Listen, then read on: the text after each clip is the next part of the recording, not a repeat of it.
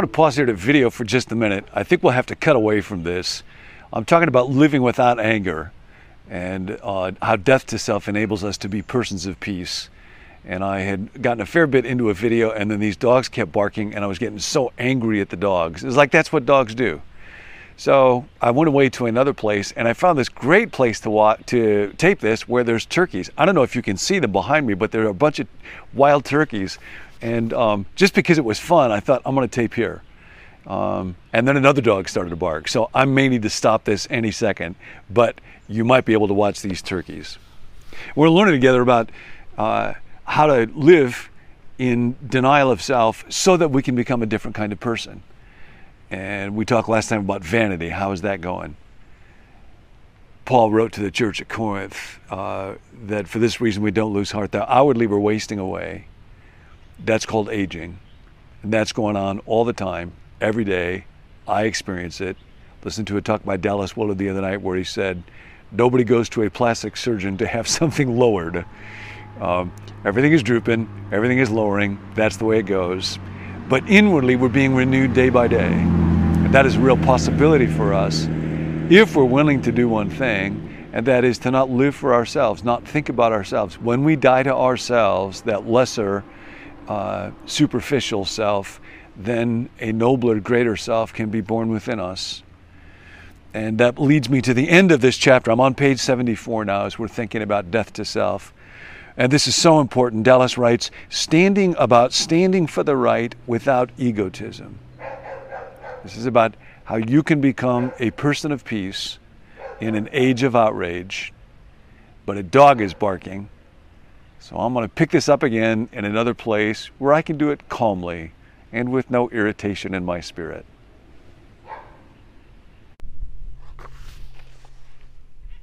Same topic, different setting, no turkeys. Page 74, Dallas writes about standing for the right without egotism. One of the real sources of difficulty here is confusion of our desire for what is good and right to prevail, that's a good thing, with our desire to have our own way. One often sees the effects of this confusion in controversies, in families, in churches, or between religious and political groups. Confusion of the desire for what is good and right to prevail, that's good, versus get my own way.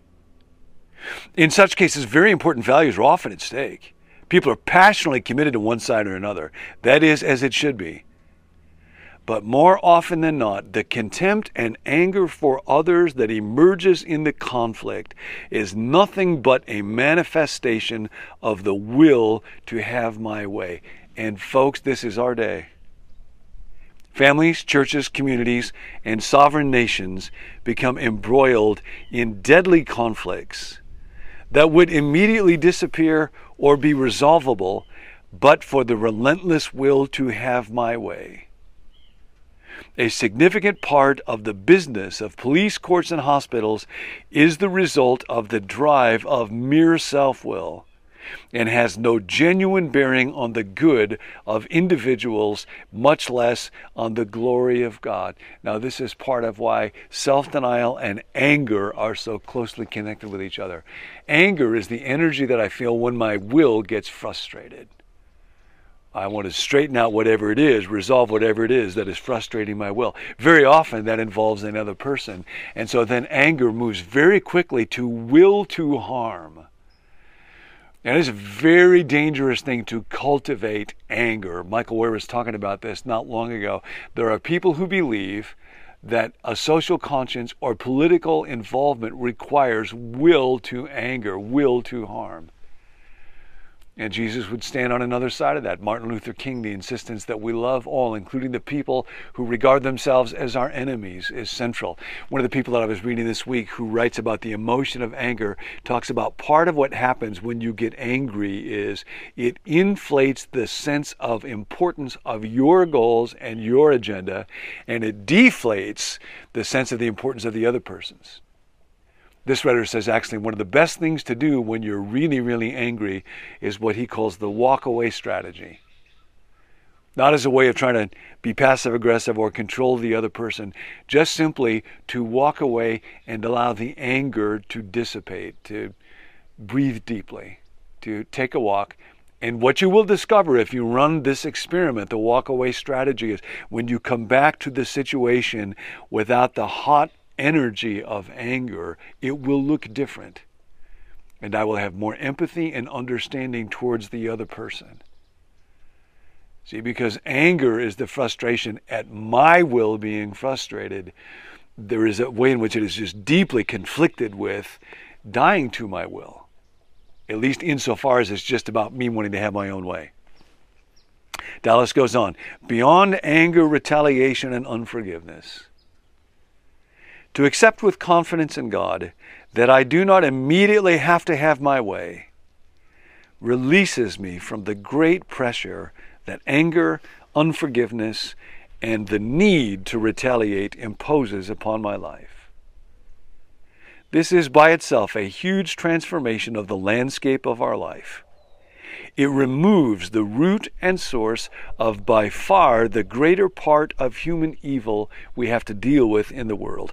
Paul directed the Christians in Thessalonica to, quote, see that no one repays another with evil for evil, but all we seek after that which is good for one another and for all people. That's 1 Thessalonians 5:15. Thessalonians.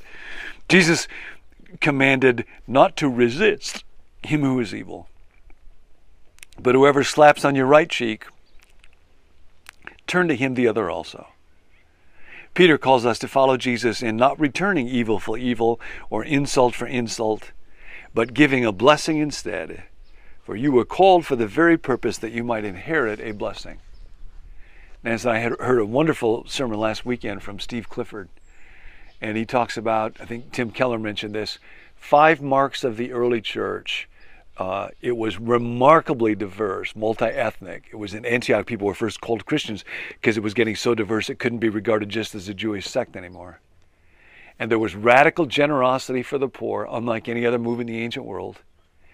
And there was a spirit of non-retaliation, non-violence, forgiveness. And there was a deep care for infants, for unprotected lives that in the ancient world were often considered discardable. And then there was a much higher kind of strict commitment in terms of sexual practice to monogamy and chastity. And he talked about how in our day, if you look at the political divide, those first 2 practices, diversity, multi-ethnicity, and then generosity of the poor, tend to be associated with progressive politics, the Democrat Party. And the last 2, care for the unborn, the infant, and high regard for sexual purity, are associated with conservatives and the Republican Party. But the church was known for all of them. And then the middle one, a non-retaliatory spirit of forgiveness, understanding, compassion, love for the enemy. Who's practicing that? Nobody is. In political discourse in our day, cable channels, it's built on wanting to demean the other. So our world, our society desperately needs you to become a person of peace in an age of outrage. Dallas goes on. These remarkable teachings and examples, which do so much to immediately transform life, all presuppose that one has laid down the burden of having one's own way. You can't begin to even understand them, much less follow them, except from a posture of self-denial firmly supported upon confidence. And this based in turn in a strong experience of God's all-sufficient presence in your life. I struggle with this. I've told you, I experience more anguish over anger and resentment at this point in my life than I ever have before. And there are 2 practices that really help me.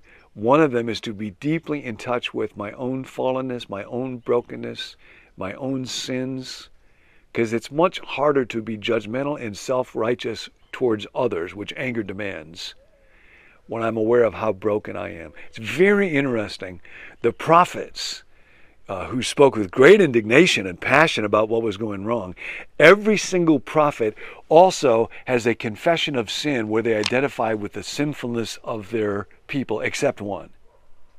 Isaiah, for example, says, "Woe is me, because I'm a man of unclean lips, and I dwell in the midst of the people of." Who's the one prophet that does not ever identify with the sinfulness of his people? And the answer is Jonah. Who's the one prophet that's got the biggest problem with anger? Jonah. He goes to preach at Nineveh, the world's worst sermon of all time. His whole sermon is just, in 40 days, God will overthrow Nineveh. And amazingly, people respond to the worst sermon of all time, and they repent, and God doesn't destroy them. Jonah builds a little shelter to see what's going to happen to the city. He's hoping that it will be destroyed. And when it's not, he's angry. And God asks him, Jonah 4:4, "Have you any right to be angry?" Jonah does not answer. And so God causes a little vine to grow to shade Jonah, and he loves that vine. And then God sends a little worm to eat away the vine, and then a hot, scorching east wind. And Jonah is furious about this. And God asks him again, "Have you any right to be angry?" This time about the plant. And Jonah says, "I do."